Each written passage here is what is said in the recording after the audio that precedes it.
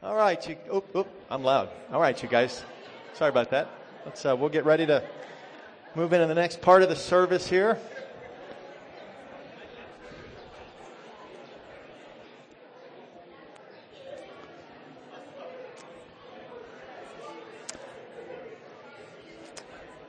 I was really gonna come over and play this, but I figure Scott played it and one person cried. I think if I played it, the rest of you would start crying. So we'll just leave it. We'll just leave that alone. You can imagine what I would sound like. Am I too loud? I feel loud to me. I don't know if I am or not, but I'll let you guys figure that out. Okay, I'll just ignore it and you guys will figure it out. Good morning. I also want to say good morning, especially if you're here for the first time, some of you, and if you're back maybe after being here last week for Easter. It was a great service last week, so glad to be able to welcome you again this morning. My name's Ralph Howe, and I'll be giving the message today. And last week we looked at the resurrection, the story of Christ rising from the dead, the empty tomb. And we'll look at that again today as part of the message, as well as some of the events that surround it.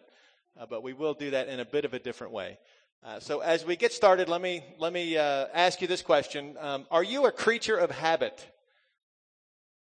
We're all pretty much creatures of habit. I mean, if you talk to psychologists, they would say that the human way of living life is over some period of time, we find a routine that works, that's comfortable and safe, and we stay in that routine, right? And it takes something very dramatic to alter the routine that we've become comfortable with. We are creatures of habit. And I'm just going to ignore, this is nothing deadly or toxic, right? Well,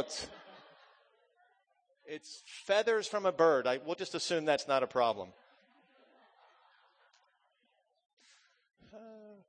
I think that when Paul was preaching and he came up with obstacles, I don't think this is what he had. I think he had worse stuff than this. Very interesting. What have I said so far? I said Ralph Howe, right? Ralph Howe, nice to meet you. Yeah, it takes traumatic events to change you, right? So being a creature of habit, in a lot of ways, it's good. It is good. There's safety in that. Obviously, there are things in our routines that are good, whether it's some type of discipline or as simple as brushing teeth, whatever. But then there's also a negative side to being a creature of habit. And I've lived long enough to realize that I want to resist the change that God is trying to do in my life. And if we don't allow him to alter and change some ways that we think and some ways that we do life, we'll get stuck in a place that he doesn't want us to be. I remember one of my dramatic moments early in my life. I was a senior in high school, and I was always a decent student. I was, kind of the middle of the pack and just a little bit above it. I was a decent student. So I never failed classes. I'd get an occasional C, but mostly A's and B's in the American style of grading. That was fine. But my senior year of high school, I got what we call in America senioritis. And I started skipping the classes that I didn't like. I just felt like, hey, I'm almost 18 now. I can do what I want with my life. And I didn't like pre-calculus. And my teacher's name in my pre-calculus class, my math class, was Mr. Pressure. And it just seems so appropriate, doesn't it? Mr. Pressure, right? And but I started skipping his class, and I would go hit golf balls on the football field in the back of my high school during my class. And what's kind of, when you're young, you're not that smart. The classroom was on the second floor, and the window looked out over the football field. So my friends would be looking like, what's he hitting, the wedge? No, he's hitting an 8-iron, they'd be watching. But one of my friends, actually my golf coach, was also in the math department at the high school. And with about a month before graduating high school, he pulled me aside with Mr. Pressure, and they said, Ralph, you're failing this class, and if you fail this class, you will not graduate high school. That was like this amazing, dramatic knock in the head. I was never somebody that was anywhere near failing a course, but I wasn't going to graduate high school if I didn't dramatically change what I was doing. My mom got me a tutor, and I started doing a tutor a couple days a week, and I don't think I actually passed the class, but Mr. Pressure gave me a D-, and I passed and was able to go to college. So that was a dramatic moment for me.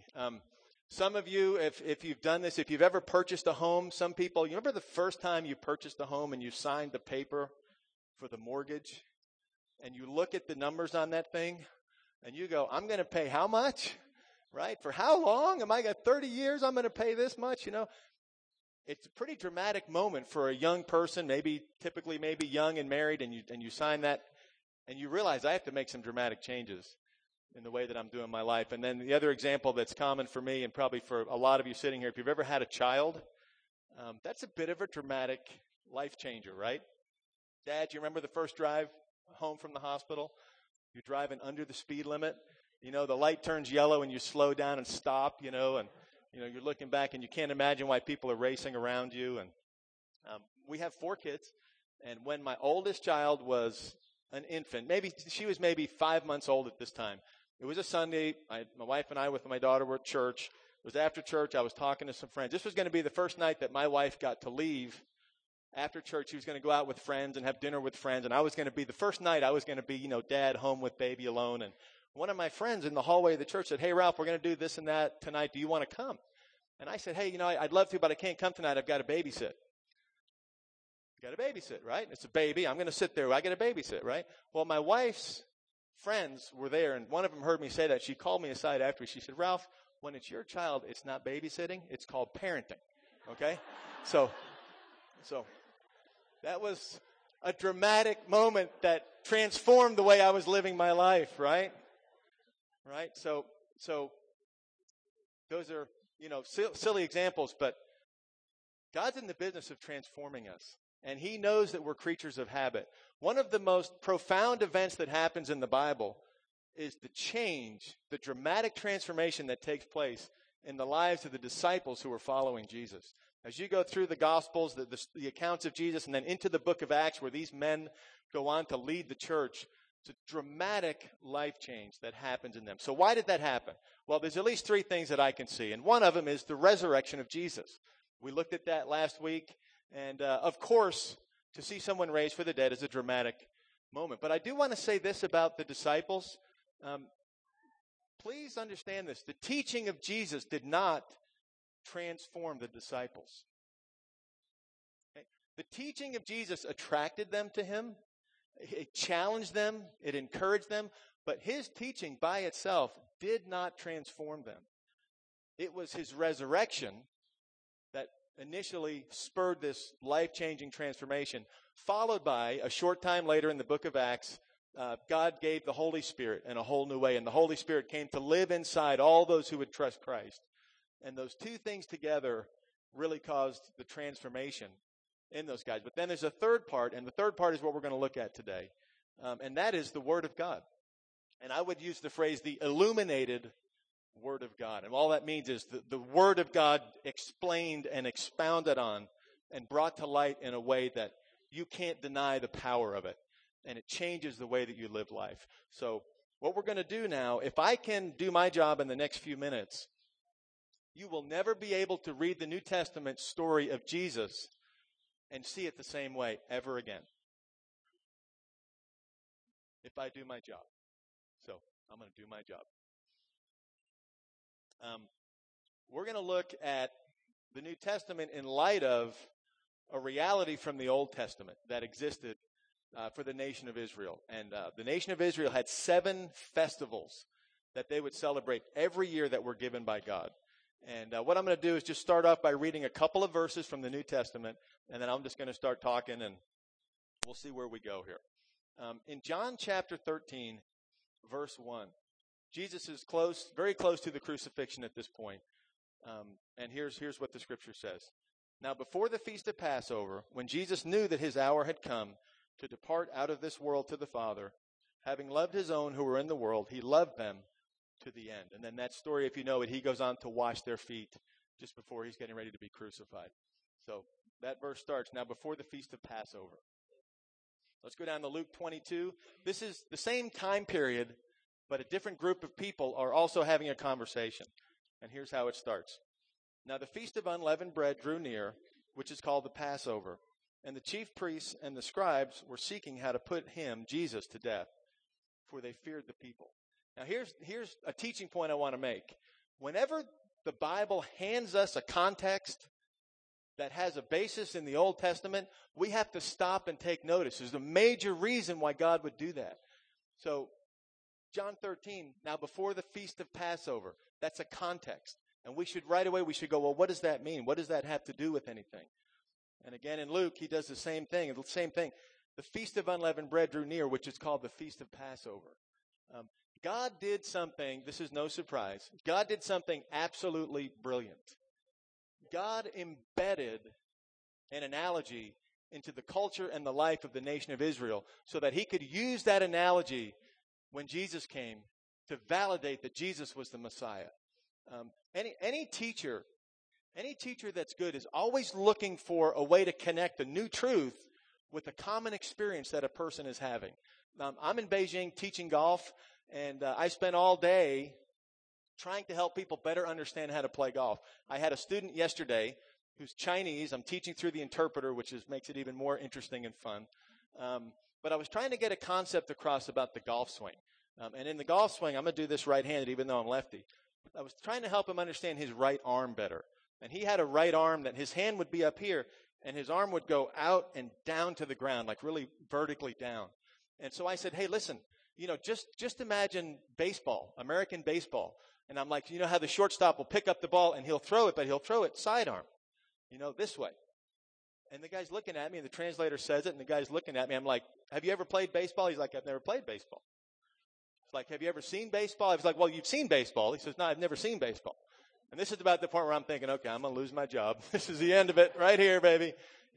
But so then I'm thinking, how do I connect? I want his arm to move sideways along the ground, not vertically down at the ground. So then I asked him if he's ever skipped a rock before. Have you ever skipped a rock, like a flat rock across the lake, right? So I said, listen, imagine you, and he said, yeah, I've done that. So imagine you have one of those rocks. You're going to skip it across the lake. He got it right away. We had a great lesson. Went really well. But what my job as a teacher is to take a new concept for the student and connect it to something that's familiar with them so that they can more easily digest it. Well, this is what God has done with the feasts of Israel. So we're not going to do a detailed look at the feast. It's not possible to do a detailed one. But I'm going to give you just enough information as I talk about this to have it connect, and you'll see why I'm sharing it. And then, it'll be your job to enjoy studying it more as we go along. So how many feasts are there in Israel? There were 7 feasts every year. They're also called festivals. And we've got them listed. I think we're going to have them listed here. Feast of Passover, Feast of Unleavened Bread, Feast of First Fruits. Those actually all took place together. There's 3 different feasts happened in the same week. And what would happen was 3 times a year, all the males, and then the women and children would come too, but the males were required, wherever they were in Israel, to travel back to Jerusalem to take part in these feasts. And so there were 7 feasts. 2 of the feasts, or 6 of the feasts were lumped into 2 groups. So you had 3 feasts that were together in a week, and then you had 1 feast, and then you had 3 more at the end of their year. And so those 3 times a year, all these people would come back to Jerusalem. The feasts were not somber occasions. They were celebrations. They were joyful. And we need to understand that. They were divine appointments where God wanted to meet with his people. And each feast had a different kind of action steps that were prescribed and a different purpose. But the purpose behind the feasts from the historical perspective was to remember and acknowledge God's faithfulness to the nation of Israel. So let me see if don't want to see if I'm skipping anything here. So 3 times a year, the population of Jerusalem would explode. Historians say that there were about 50,000 people that lived in Jerusalem at the time of Jesus.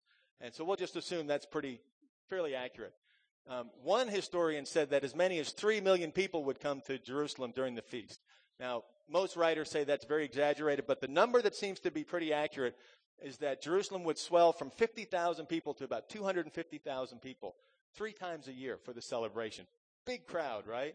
Imagine Beijing times 5, 3 times a year, right? How would the traffic be on there, right? There'd be some driving restrictions and all that stuff. Might even be walking restrictions, I don't know. Jerusalem would explode 3 times a year, and this happened every year for 1,400 years. You have to understand, get this.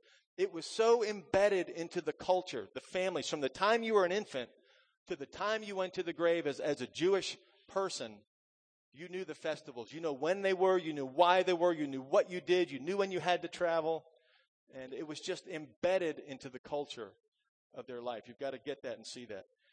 Now, the entire New Testament story is pinned to the feasts. This is amazing. If you just kind of took the timeline and just had the Feast of Passover and, all the way across, what you find is the New Testament writers, most times when they're introducing a new section of their book, they're saying this happened at the feast of this or that or this or that. You have to see this and understand that the writers were Jewish, and everything they processed from a calendar understanding the feasts. Now, just give me another minute to set this up, and then it's just amazing. Let me read a few verses just to give you the flavor of that. I'm going to read 6 or 7 verses from the Gospels.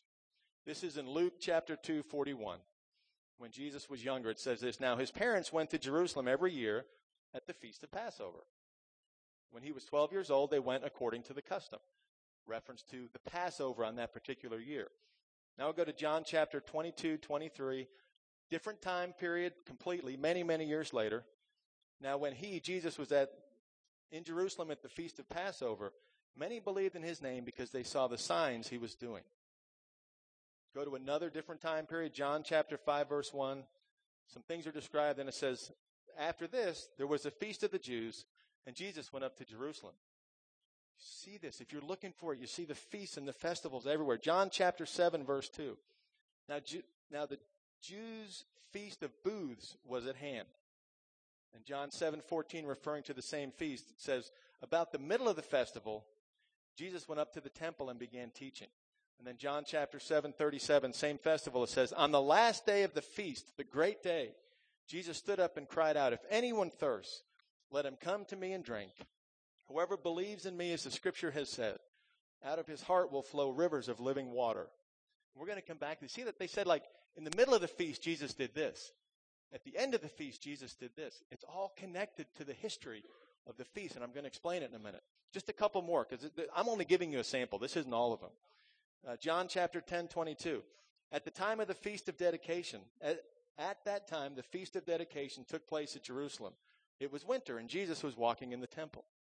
Just everyday life. They thought about the feasts and the festivals all the time. John chapter 12:12. Last one I'll read, not the last one in the book. The next day, the large crowd that had come to the feast heard that Jesus was coming to Jerusalem. So they took branches and palm trees and went out to meet him. So I did all that just to highlight the fact that God has embedded an illustration in the feasts of Israel so that when Jesus came, they would validate him as the Messiah. So what does that mean? Real brief, a lot of information. This is a fire hose today, but I love this kind of stuff. The Feast of Passover. A lot of you are familiar with it, and some of you I know are not familiar with it. The Feast of Passover was done every year for 1,400 years up to the time of Jesus, and still continues today, to commemorate the time when the nation of Israel was in slavery in Egypt. And God sent Moses as a deliverer, and Moses, through God's power, set the people free from their slavery. Israel was God's people, and they were living far below the standard that God had called them to. And God wanted them to have a vibrant life of freedom, and that the way that they lived their life would reflect God's work in them, and it would draw other nations to the one true God. So they're in slavery, and the way God did it, if you don't know the story, it's in Exodus chapter 12. But at the culmination of this story and some things going on, God told Israel, listen, I'm about to set you free from Egypt. But in order for you to be safe from my judgment that's coming on Egypt, you have to sacrifice a lamb, the Passover lamb. And when you do that and you apply the blood the right way, you will be passed over from my judgment. And not only that, but you will be set free to begin a new life. So the first feast that the Jewish people celebrate every year is the Feast of Passover. They take a lamb, and what they're told to do, God tells them to do, is on the 14th day of the month. And it would be the first full moon after the spring equinox. And again, way too much information. But they would take the lamb on the 10th day of the month, and they would set it aside until the 14th day of the month. God told them specifically to do this. And on the 14th day of the month, they would take the lamb out at twilight, and they would sacrifice it. and then they would be able to apply the blood of the lamb so that God's judgment would pass over them. The second feast that actually happened the next day, it was, they had a different calendar. They did days from night to morning, not like we do morning to night. So really, just right after the Passover, the Feast of Unleavened Bread happened. Feast of Unleavened Bread is so significant, so important. They were told by God that for 7 days, they were to eat no bread made with leaven or yeast. I'm not a baker, but I know enough to know that when you put yeast or leaven into bread, it makes it rise, right? Leaven it kind of ferments, it permeates the entire piece of dough, and it makes the whole thing rise, right? And you read through it, and God says, listen, there's to be no yeast. Okay, we get it. And he's like, no, you don't get it. You can't even have any on your utensils. You have to boil and wash your utensils. There can't be any left over. And the people are like, okay. And the guy's like, no, you don't get it. There can't be any yeast in your house. There can be no yeast within the borders of your property for 7 days. And if I find yeast anywhere in your possession among you, you will be cut off from your people. And I'm just thinking, man, God really hates yeast. He's got like a yeast phobia. What's the matter with this guy, Well, listen, the Bible sheds light on that. The Bible tells us that yeast is a symbol of sin to God. Yeast is a symbol of sin because just a little bit that gets into our heart and our life ends up expanding and controlling and changing everything about who we are. And God doesn't want that. And this Feast of Unleavened Bread was a symbol of the fact that God wanted us to live. When he set his people free by the blood of the Lamb, and you figured out who the Lamb is, right? The Feast of Passover, to back up there for a second. Jesus entered Jerusalem before the Passover on the 10th day of the month. Jesus was crucified on the 14th day of the month. While Jesus was being crucified and hung on a cross, the Jewish people were going through their tradition of sacrificing the lamb. Stunning. Stunning. God embedded it so that when the time came and Jesus came, it would all make sense in front of them. Passover, Jesus is the lamb. The leaven was to be put out of the camp. The leaven was the picture of sin and evil. And when the lamb was slaughtered and the leaven was taken out, Jesus became the leaven for us. Jesus became the sin that was taken out of our midst and done away with. Incredible. Incredible what God did through these feasts. Not only was Jesus the leaven, but Jesus also then, in another way of looking at it, was the unleavened bread. Because the unleavened bread was made without sin. It was without sin. And we are to partake and eat of the Passover lamb and the unleavened bread, which is a picture of us feasting on the life of Christ. It's rich and deep, isn't it? It's just getting started. That's only 2 feasts. Feast of Unleavened Bread. 3 days after, they were to cut down. Now, when they literally happened in Egypt, they were leaving Egypt and going to the Promised Land. But God told them that night, when you leave Egypt, I'm going to bring you to the Promised Land. Once you get there, we're going to institute another feast, the Feast of First Fruits. Because they would plant crops, right? They had to eat, they would plant, and they would pray for rain and hope it would grow so they could have an abundant crop. Well, the third feast is called the Feast of First Fruits. And on the 3rd day after, they were to go out into the field and cut down one sheaf that would have grain. And they were to cut it down and bring it to the priest. And the priest was to take it and stand and wave it before God. And he would wave it before God. And when he did that, the Bible says that God would find their sacrifice acceptable. He would accept that sheaf, and then they could harvest the crop. What happened 3 days after Jesus was crucified? He rose. The sheep is a picture of Jesus going before the Father on our behalf, saying, because of me, they can now be accepted. And the harvest and the crop that comes after is a picture of the souls that are being won through the preaching of the gospel. The entire gospel story is in the feast. And I'm not giving you the details, I'm giving you the outline. Stunning. Stunning. In Leviticus chapter 23, and by the way, you can read Exodus 12, you can read Leviticus 23, that'll give you at least some of this stuff. Leviticus chapter 23, 11, referring to the Feast of First Fruits, says this. he, the priest, shall wave the sheaf before the Lord to be accepted on your behalf. On the day after the Sabbath he shall wave it. So he waves the sheep on the day after the Sabbath. The Sabbath was Saturday. We celebrate church on the first day of the week, Sunday, the day after the Sabbath, because Jesus rose from the grave. And the day that Jesus is rising from the grave, they're out there waving the sheaf. It's unmistakable. It's unmissable. It's so thorough. Amazing. So we go there, and I actually don't have this verse, but I'm going to go to it. The next feast now, so those three feasts happened together. And then there was 50 days from the time that the sheaf was waved to the next feast. And God said specifically, that many days, and then you celebrate the next feast, the Feast of Pentecost. In Acts chapter 2, verse 1, we're just about to see the birth of the New Testament church in Acts chapter 2. And here's the verse, chapter 2, verse 1. The Bible's still doing it. Here it is. When the day of Pentecost had fully come, they were all with one accord in one place. When the day of Pentecost, there's a context. What's the context of Pentecost? Well, Pentecost was when the 50 days after, and they were to further celebrate and harvest the crop that had come in. And on Pentecost in the New Testament, the church was born. And the Bible says Peter preached a sermon when the Holy Spirit fell. The Holy Spirit fell on Pentecost.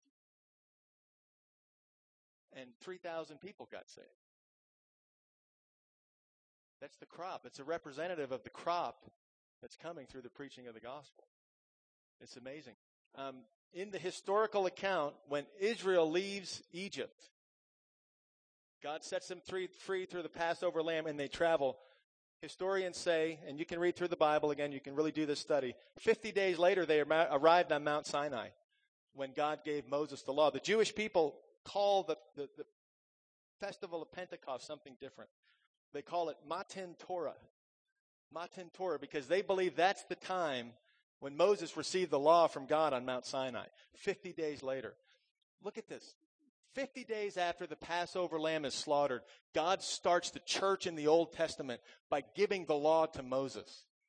50 days later, after the sacrifice of the lamb in the New Testament, the Holy Spirit comes and starts the New Testament church. Do you see it? It's amazing. It's amazing to me. Back in the Old Testament, God was showing himself as holy.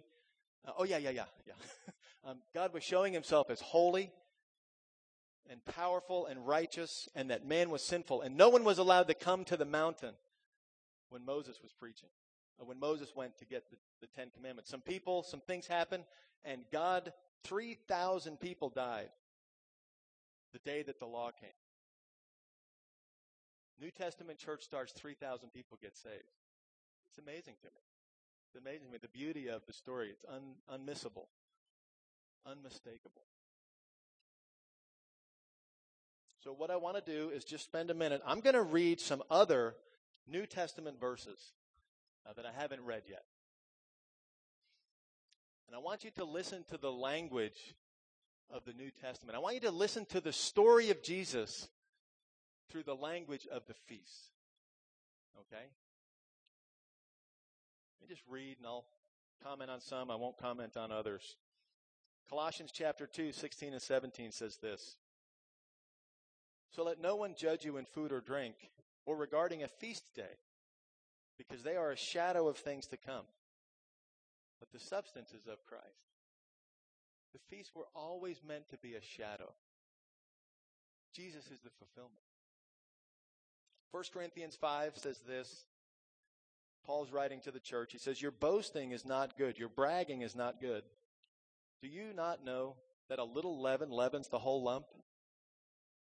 Cleanse out the old leaven, that you may be a new lump, as you really are, unleavened. For Christ, our Passover lamb, has been sacrificed. Therefore, let us celebrate the festival, not with the old leaven, the leaven of malice and evil, but with the unleavened bread of sincerity and truth. Listen to the story of Jesus through the language of the feast. 1 Corinthians 15, but now Christ has risen from the dead and has become the first fruits of those who have fallen asleep. For since by man came death, by man also came the resurrection from the dead. For as in Adam all die, even so in Christ shall all be made alive, but each one in his own order. Christ the firstfruits, and afterwards those who are in Christ at his coming. How'd they miss it? How did one person miss it? When Jesus began his public ministry, John the Baptist announced him to the nation of Israel with these words. Behold the Lamb of God who takes away the sin of the world. That was Jesus' formal introduction in the public ministry. Behold the Passover Lamb who takes away the sin of the world. It's amazing. It's stunning. I didn't tell you about the last three feasts because it's just too much. It's too much to kind of try to summarize. I'm just going to finish with this, and we're going to have some more worship. I already read John chapter 7. Let me do it again. Let me give you the context. In John chapter 7, they are celebrating the Feast of Tabernacles. The Feast of Tabernacles was the last feast of the year of the Jewish calendar.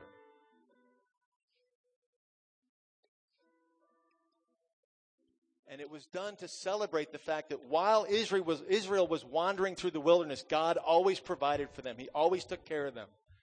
And during the Feast of Tabernacles, two of the main things that the Jewish nation would do to remember God's faithfulness to them during the Feast of Tabernacles is that they would take a basin and they would dip it into the pool of Siloam, which was a body of water in Jerusalem, and they would take it to the temple. And they would pour the water into a silver basin, so that the people would remember that while they wandered in the wilderness, God caused water to come out of a rock so that they could have water to drink. That's the context in John chapter 7, verse 37. That's what's happening when Jesus says, on the last day of the feast, the great day, Jesus stood up and he cried out, if anyone thirsts, let him come to me and drink. Whoever believes in me, as the scripture has said, out of his heart will flow rivers of living water. Do you see? Jesus, he's not separated from the culture, and he's not separated from the feast. He's embedded in it. They're pouring the water, symbolizing God's faithfulness. And Jesus is saying, I am the water. And the Bible says he cried out. I'd like to take my microphone off and cry out. Jesus wasn't reading it like I'm sitting here reading it. He was crying out with a passion saying, I'm the water. I'm the Lamb. Will you come to me? That's what Jesus was doing. The second thing that they would do, major thing that they would do during this festival of tabernacles, is they would light candles or lamps or lanterns at different time in their history, and they would walk with them and they would follow them to remind them that the Holy Spirit was fire by night and that he would lead the people and they would follow behind the Holy Spirit. They also did that because they believed and knew that the Messiah, when he did come, would be a light to the Gentiles. The Bible tells us that the next morning, while the feast is going on, and it's just finished up, and the next morning Jesus goes back to the temple. And Jesus says this, I'm the light of the world. I am the light of the world. Whoever follows me will not walk in darkness, but have the light of life. It's amazing. It's amazing. Well, I just gave you guys an outline, and I was really worried I was going to come up here and be up here for an hour and a half, and you guys were going to be falling asleep and all that kind of stuff. But it's just an outline. But I encourage you to do a couple of things. One, feast on the word. Remember, the disciples were changed because of the resurrection. They saw it, right? Bible says we're blessed because we believe it, even though we didn't see it. They were changed by the power of the Holy Spirit. Is the power of the Holy Spirit abiding in you? Is your life changing because the Spirit's at work in you? I ask myself the same question. Then number 3, is the illuminated Word of God having its effect in you?